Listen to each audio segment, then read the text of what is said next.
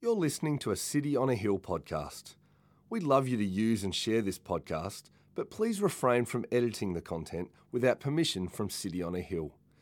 If you'd like to know more about our church, or if you'd like to donate to the work of City on a Hill, please visit cityonahill.com.au. Today's Bible passage is Matthew chapter 5, 1 to 14. Now when Jesus saw the crowds, he went up on a mountainside and sat down. His disciples came to him, and he began to teach them. He said, "Blessed are the poor in spirit, for theirs is the kingdom of heaven. Blessed are those who mourn, for they will be comforted. Blessed are the meek, for they will inherit the earth. Blessed are those who hunger and thirst for righteousness, for they will be filled. Blessed are the merciful, for they will be shown mercy. Blessed are the pure in heart, for they will see God. Blessed are the peacemakers, for they will be called children of God. Blessed are those who are persecuted because of righteousness, for theirs is the kingdom of heaven. Blessed are you when people insult you, persecute you, and falsely say all kinds of evil against you because of me. Rejoice and be glad, because great is your reward in heaven, for in the same way they persecute the prophets who were before you. You are the salt of the earth, but if the salt loses its saltiness, how can it be made salty again? It is no longer good for anything, except to be thrown out and trampled underfoot. You are the light of the world. A town built on a hill cannot be hidden. Neither do people light a lamp and put it under a bowl. Instead, they put it on its stand and give its light to everyone in the house."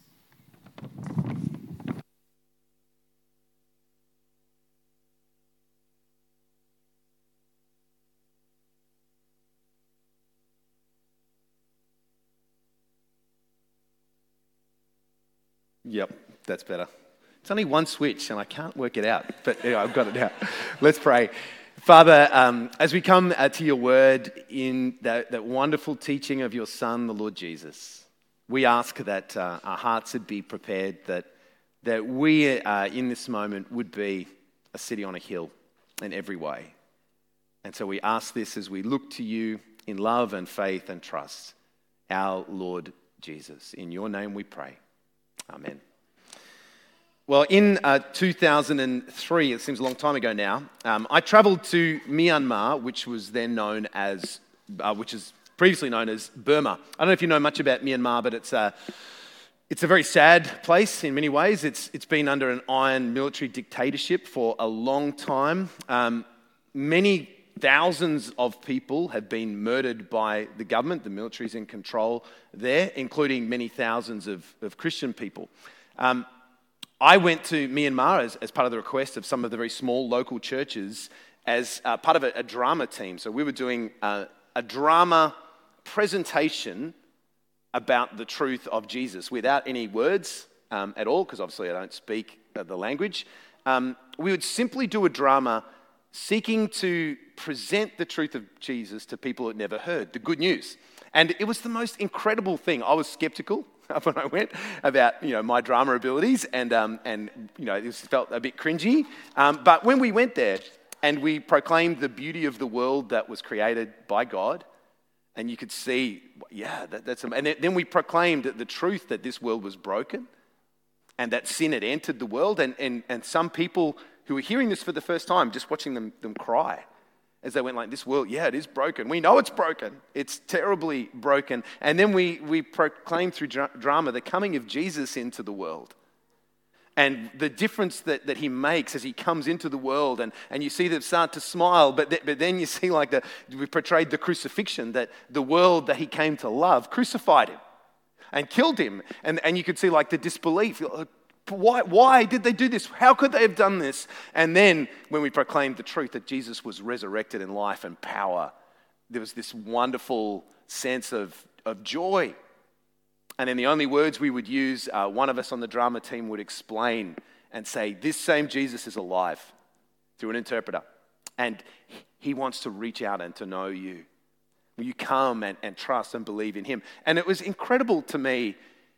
Often in the West, many of us have heard this. Most of us here today have heard this many, many times, and it loses its impact perhaps sometimes. But when you see how good the news about Jesus is, and when it comes to a people who have never heard it before, The goodness and the truth and the relevance and the beauty of Jesus shines like a diamond that you've perhaps never looked at before, in all its facets, glittering and beautiful. And as we were doing that, it was like, wow, this is just like churches in Australia, like we're just going around to these little tiny villages, and, Burma's not so bad after all. And then one night, and I think I've shared this story before, in the middle of the drama, and there was only a small group, a fraction of the size that are here today, a small building, I saw that the Burmese soldiers file in along the back, and they had automatic weapons slung across their shoulders, and they stood like this right along the back of the building, and they actually outnumbered probably those who were present. And at that moment, my heart went up into my throat, and I felt that fear reaction that you get, because I knew about the Burmese military. I knew very well what they were capable of. I also knew that what we were doing was probably illegal. And at that moment, I whispered to our interpreter, should we better stop? And he said this, and I'll never forget, he said, no, keep going, you're foreigners. The worst that has happened is you'll be detained for a little while and questioned and deported back to Australia. Keep going. And I said, but what about you? And he said this, he said, we'll be fine. Either we will live or we will die. But Jesus is Lord anyway, so you keep going. I'm going to come back to that, but I can't think of a better place to begin today, given the events of the last week, than in Matthew 5. Partly because, as you heard read, this is our verse. This is where we get our name, City on a Hill. Listen to again, Matthew 5:14. You're the light of the world. A city on a hill cannot be hidden. Nor do people light a lamp and put it under a basket, but on a stand, and it gives light to all in the house. In the same way, let your light shine before others, so that they may see your good works and give glory to your Father who is in heaven. What a place to start, who we really are as a church. A city on a hill, wanting to shine a light into a world like a lamp on the stand or a city on a hill. But this is also a really good place to come today. And as you might know, we were going to be looking at transgender. That's a very important thing to look at, but it felt like today that was not the most important thing right in this moment. Jesus, in these verses, in the Beatitudes, the most famous sermon in all of history, he tells us what it is to be a Christian, what it looks like to be a Christian in the world. And we need to be reminded of that. And as that reading, I don't know if you noticed as it was being read, there's a particular section of the Beatitudes which we need to look at this morning, I think. And it comes in Matthew chapter 5, verses 10 to 12. I'll read it for you again. And I think it's no surprise why I choose this. It says, "Blessed are those who are persecuted for righteousness' sake, for theirs is the kingdom of heaven. Blessed are you when others revile you and persecute you and utter all kinds of evil things against you falsely on my account. Rejoice and be glad, for your reward is great in heaven. For so they persecuted the prophets who were before you." Well, today I want to look at 4 key questions. I want to look at what is Christian persecution, about what Jesus is talking about here. I want to say, what does the Bible say about it? And then I want to say, thirdly, what does persecution do to the church? And then most importantly, I want to linger on what is our response according to Jesus and according to the words of the Scripture. Okay, those 4 things. So firstly, what is Christian persecution? We know it. It's being treated badly or unfairly just because you are a Christian. In this Sermon on the Mount, Jesus has been teaching us in the Beatitudes what a Christian life looks like and why it's blessed. It says, "Blessed are the meek. Blessed are the poor in spirit. Blessed are the peacemakers." He's saying this is what a Christian life looks like. But in these verses we're looking at today, he says, and this is what will happen because of that. If you live this way, this is what will happen. Blessed are those who are persecuted for righteousness' sake, for theirs is the kingdom of heaven. Now, important to note, Jesus is talking specifically about Christian persecution. He's not talking about the kind of persecution or the things that are said or done about us because we're dumb or we're silly or we're evil or whatever things. It's not what it's talking about. It's talking about, Jesus says, because on my account, as my translation says here, because of me, because you are a Jesus person in the world, because you not only own the name of Christian or the name of Jesus, but you believe in the teachings of Jesus. That you're prepared to stand on those teachings and be a city on a hill, be a light in the world. That, the things that come because of that is Christian persecution. It's important to note here that not all Christian persecution is the same. That's why I began with that story from Myanmar, because I would blush red as a beetroot to that interpreter and say to him, I now know what Christian persecution's like, mate. Oh boy, we got it tough in Australia. Like, I'd blush in shame because I don't know what it's like to have family murdered and imprisoned and all of those things as he did. And I'm not in the sense in any way suddenly saying that, hey, we're like that right now. Because we're not. But Christian persecution is a spectrum. And in one hand, right now, there are 340 million Christians approximately who live under severe persecution in the world. That's a lot. And of those 340 million, somewhere between 8,000 up to 100,000 people this year, somewhere between 8,000 and 100,000 people this year will be murdered for their faith. Every year that's the same around the world. That's one end of the spectrum, isn't it? Murder.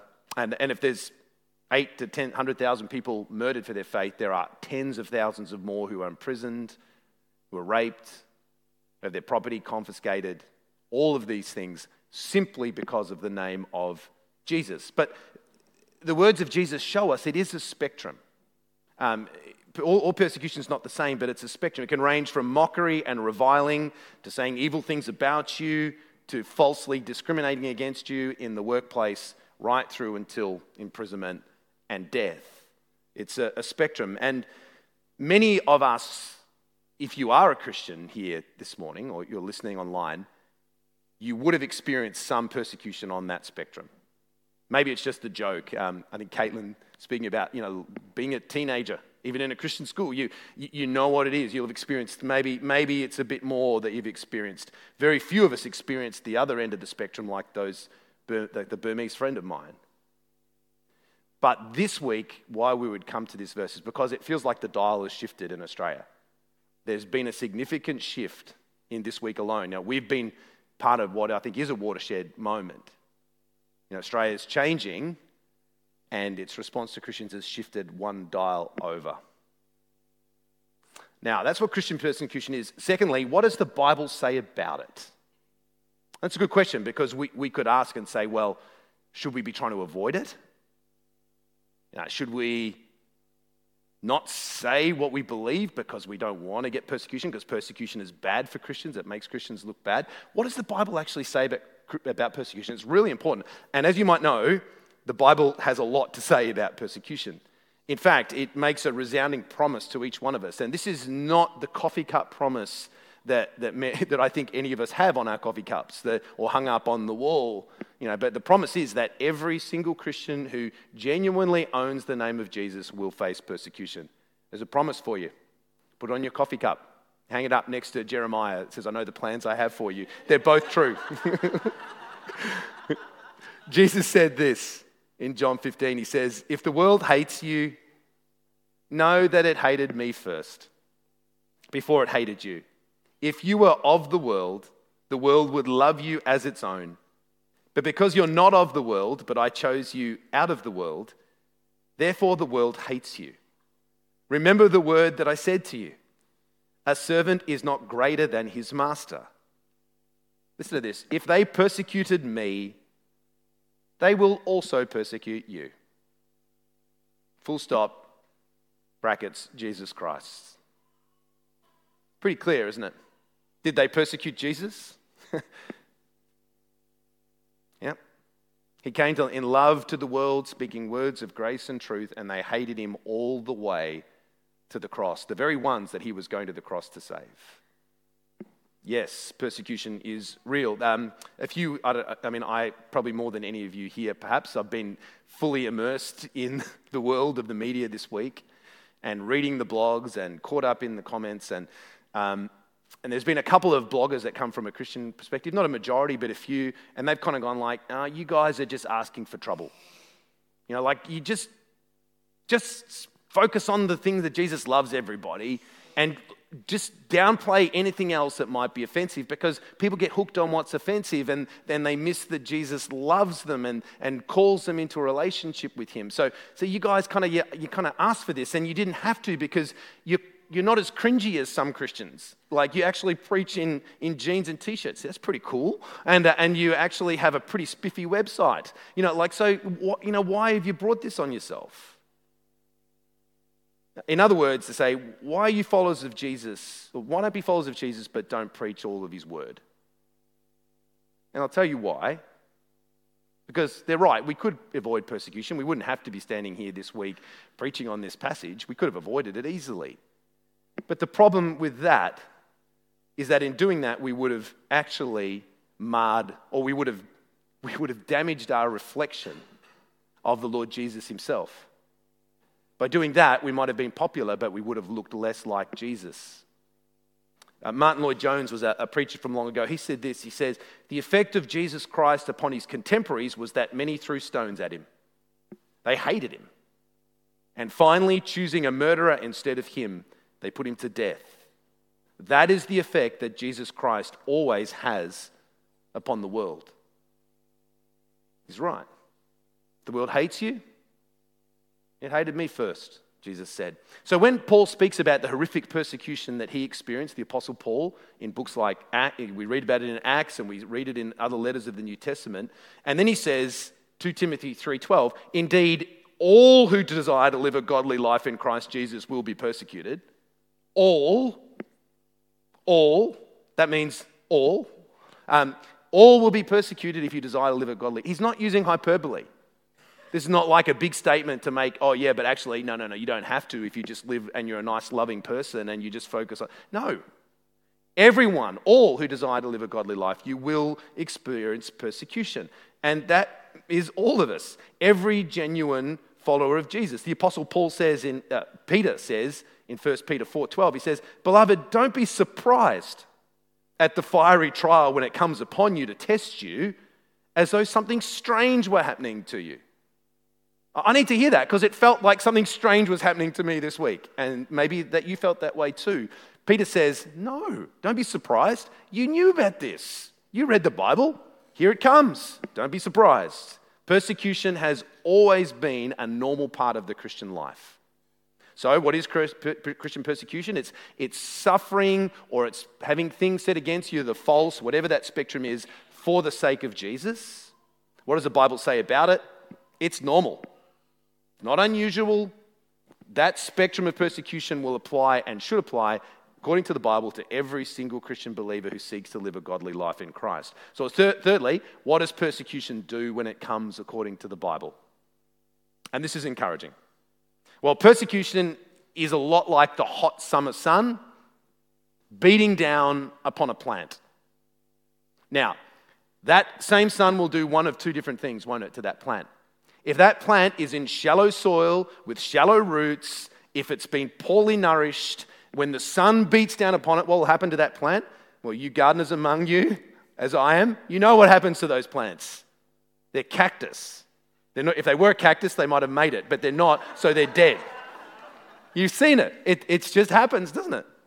They wither and shrivel and die. But the same sun, the very same heat, the very same light beating down upon a plant who is well established, whose roots go down deep into the soil.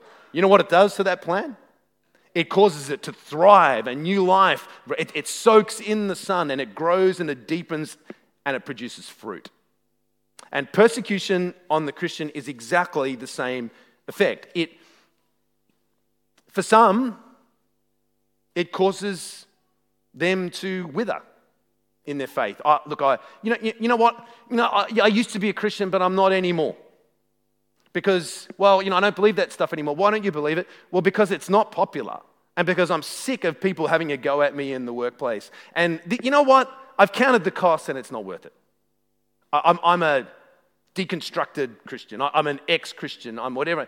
Sometimes persecution will do that. It always has. Jesus, later on in Matthew's gospel, he says, "For because of the increase of wickedness, the love of most will grow cold."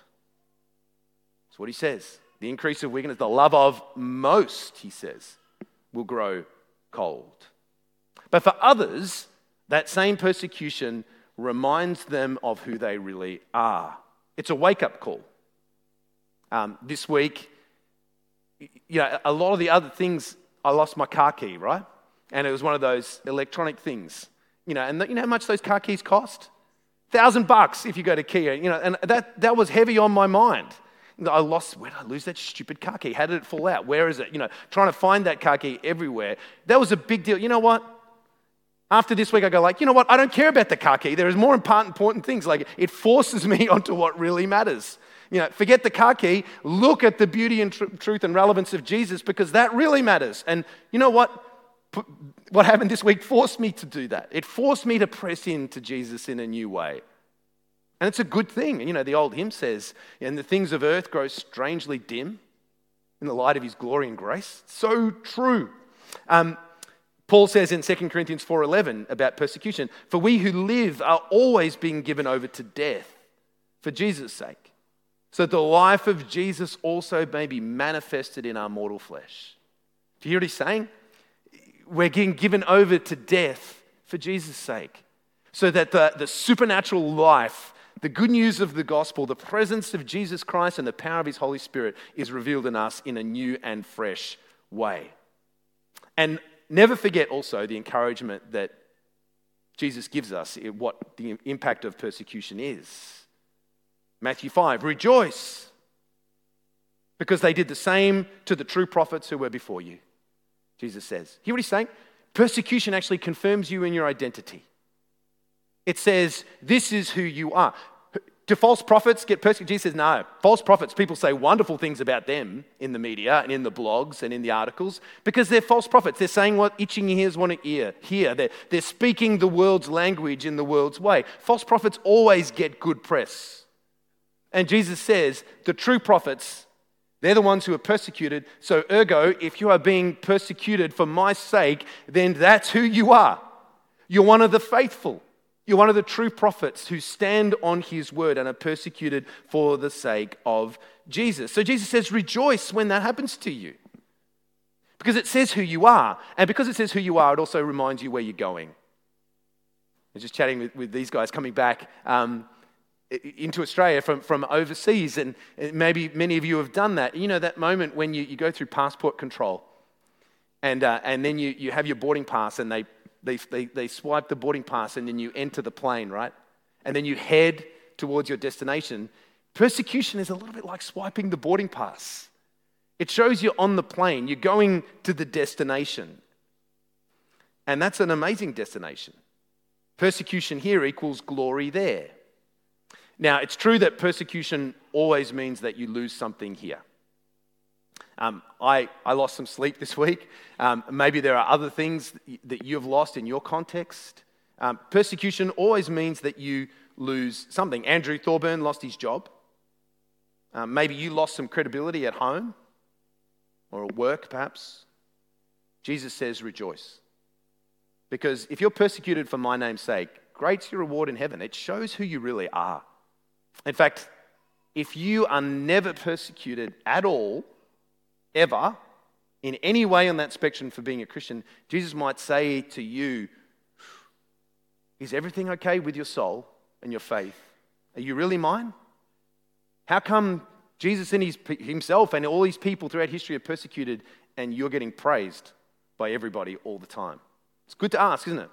Persecution reminds us who we are, where we're going. Now, fourthly, finally, this is the most important. How do we respond? I don't know about you, but I've been asking that all week. How do I respond? How do I respond to the journalists bugging me over and over on my phone? How do I respond to the articles that wound and hurt and the things I go, that's just not true? You're taking something, one sentence out of a 45-minute sermon out of context to try and paint us as a church into this corner where you want us to be. You're not interested in having a discussion. All you want to do is just throw us to the lions. And how do you respond to that? I'll tell you how I respond instinctively.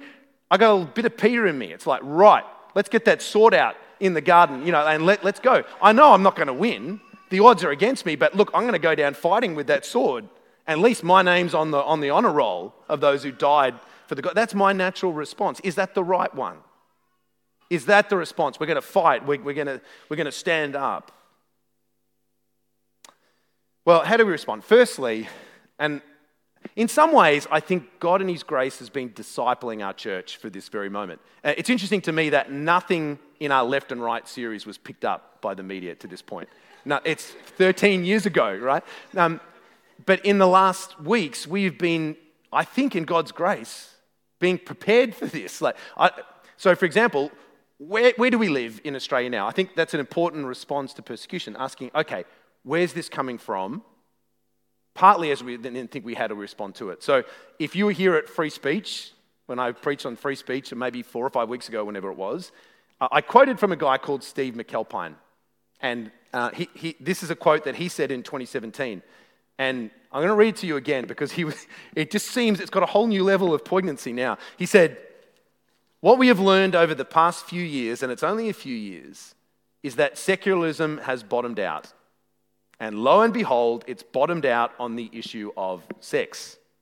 I think I'm going to start calling it sexularism. And to that end, secularism is not the friend it seemed to be. Listen to this. And which we as a minority in Australia at least assumed it always would be, allowing us to play marbles in the corner of the schoolyard. It's going to start playing rough, throwing its weight around and stealing lunch money. Put simply, secularism is going to play the playground bully, and especially in the areas of sex.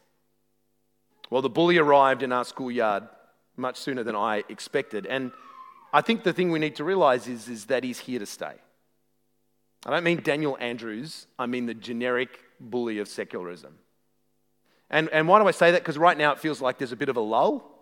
If you typed in our name, City on a Hill, for the first 4 days of this week, we were the number one trending thing across any of the Twitter and all the social media sites. We're going right down the list now. It's cooling down, it's quietening down. But what I want to say to you is that this is not over. It's not like this is done. We took this hit and then we're done. This is the world in which we live, and I don't even know if the tide of secularism has gone fully out yet. The tide has swept out, and it's taken a lot of inclusivity, I think, and toleration, and all those kind of things. It's taken it out with them, but I don't think it's out yet fully. I think this is not the end. I hope I'm wrong, but I think this is probably, we're going to see more of the tide go out, I suspect. And this is what I want to encourage you with as we think about how we respond to this. Tides have a way of coming back in again. And this tide will come back in. And I tell you how it will. Because while the tide is fully out now, there's a king tide coming. And it's the tide of the king. Maybe in your lifetime, maybe in mine, we will see a tsunami that will roll in beauty and grace across this world, not just Australia, across all of those lands where God's people are persecuted, across the lands where His name is held in honor. That king tide is coming. And when it comes, what I'm talking about is the day that the king himself returns, and he will. This is a word to anyone who is persecuted, wherever you are on the spectrum, whether you're in school or you're put in prison or you're murdered or people say nasty things about you in the media, wherever it is, the king's coming. And for Christians, that is always our hope. We may lose something here and now, we do lose something, but we have all our eggs in the king's basket. And when the king comes home and that tide washes back, we know that we stand on solid ground. And our first part of the response is, remember that Jesus says, vengeance is mine. God says, I'll repay, not you. Now, first thing. Second thing, let's not be pulled apart by moments like this, but let's pull together. Persecution, when we're put under heat, as you know, when you're under pressure and you're under stress, it's easy to point fingers and go, well, why did you say that? Or why didn't you do this? Or you could have done that better. Or that interview, why didn't you do that? Let's not pull apart. Let's pull together. And let's remember what's most important. There are a lot of things that you and I could disagree on, and we have disagreed on over the last couple of years. Let's pull together on what really matters. This reminds us, okay, this is what matters. Not all these others. Jesus Christ matters. And his word and his gospel and his beauty, his truth and his relevance. Let's pull together. And let's, in that process, let's stand with those people who do get persecuted. This is such a good reminder, isn't it? It's very easy to see other people copying it and go like, well, they're not looking at me. So I'm just going to, it's not my problem, you know? We can look at other churches getting, but this is a reminder to us as a church is that we stand not only as a church, but we stand with Christians around the world and around Australia, and let's pull together. Let's own it, and let's support one another. In the Bible, it says, remember those in prison as if you were in prison with them. So let's do that. Let's support Andrew Thorburn. Let's support Guy Mason. Let's support those people who are really in the heat and are really facing it. Let's not pull apart and look at ways to sort of distance ourselves because it's safe. Let's pull together. But there's one final and crucial thing to remember about how we respond to persecution. And this is what I'm going to end with. This is the most important thing by far. And I'm going to invite the musicians up, if we could, and I'm going to ask us that we close our eyes, and I'm going to read to you words that Jesus said a few paragraphs on from this beautiful sermon of the Beatitudes. This is how Jesus says we respond. So if you could close your eyes, musicians will play for us but I want us to hear these words of Jesus and to let them soak in. You have heard that it was said, an eye for an eye and a tooth for a tooth. But I say to you, do not resist the one who is evil. But if anyone slaps you on the right cheek, turn to him the other also. And if anyone would sue you and take your tunic, let him have your cloak as well. And if anyone forces you to go 1 mile, go with him 2 miles. Give to the one who begs from you, and do not refuse the one who would borrow from you. You've heard that it was said, you shall love your neighbor and hate your enemy. But I say to you, love your enemies and pray for those who persecute you, so that you may be sons of your Father who is in heaven. For he makes the sun rise on the evil and on the good, and he sends rain on the just and on the unjust. For if you love those who love you, what reward do you have? Don't even the tax collectors do the same? And if you greet only your brothers, what more are you doing than anyone else? Don't even the Gentiles do the same? You therefore must be perfect as your heavenly Father is perfect. Well, church, that's the response. That's the Christian response, right? At its heart. Yes, we can protest and we should push back. We can do that graciously, but that's our heart, is to be the heart of Jesus. And we think about Jesus' response to persecution. His response is to turn the other cheek. It's to turn, it says in Isaiah 50, to have his beard plucked out for nothing that he had done or said, to go to the cross, to die on the cross, and to look at the ones who were killing him and say, Father, forgive them, they don't know what they're doing. That is the gospel response. That has got to be at its heart. That is what it is to be a Christian in a world that often hates us. And so this week, as a church, we're going to continue. This is a significant moment. And what do we as a church do in a significant moment? We turn back to Jesus more than we have before. We recognize that none of our media policies is going to make any big difference. We depend on God and God alone. And so as a church, how do we respond to that? Well, we pray and we fast. And God's people fast sometimes in mourning, when they're under oppression, when they shouldn't be, when it's unjust. Sometimes they mourn at their own compromise and their own weakness. And they also fast because they're inviting God's presence and his power. They're saying, God, we need you more. And not just to protect us from persecution, more than that really, help us to do those words of Jesus in the midst of it. Help us to be like Jesus when it's tough. In the school, in your workplace, when someone goes, are you really part of that mob? Boy, they're haters. They're, whatever it might be, that we need the courage to know how to respond like Jesus did. So on Wednesday and Friday this week, we're going to be fasting as a church. We'll send you a devotion early in the morning via email, hopefully by text as well. But join with us if you can fast. Fasting is not the silver bullet, but fasting is something that God teaches us about, and this is a moment when we should take it seriously. So Wednesday and Friday as a church, miss breakfast and lunch. Use the time, if you can, to pray that we would respond like Jesus, and to pray for our leaders, to pray for those who are experiencing the heat at the moment, to pray for ourselves and our church as well. So we're going to do that this week, and more than that, Dom and the team are going to lead us as we close out our time with singing. But in that time, and between as we worship our God together, we're going to have a couple of roving mics, and we're going to do what we just said. We're going to pray for Daniel Andrews. We're going to pray for our local memory. We're going to pray for our, the Bible tells us to do this multiple times. We're going to pray for our leaders. And we're going to do that is, we're going to have a mic. And if you would like to pray as we worship together, then that mic will go to you. Please pray according to the words of Jesus. Don't want any statements or any kind of things that are not in accord with those. Pray for these leaders. Pray for these people. And then as we continue to worship, we'll pray for those who are being persecuted. We'll pray for some other stuff. But what I want us to do as a church is to worship and spend our time focusing in absolute worship, lifting our eyes from this political thing and media and all of this stuff, looking to Jesus Christ and to praying for him. And that needs to be our tenor today and this week and whatever lies ahead. Is that good? Can you do that? I know you can. So thanks, Dom. Take us away, and then we'll pray as we go through. Thank you for listening to our podcast.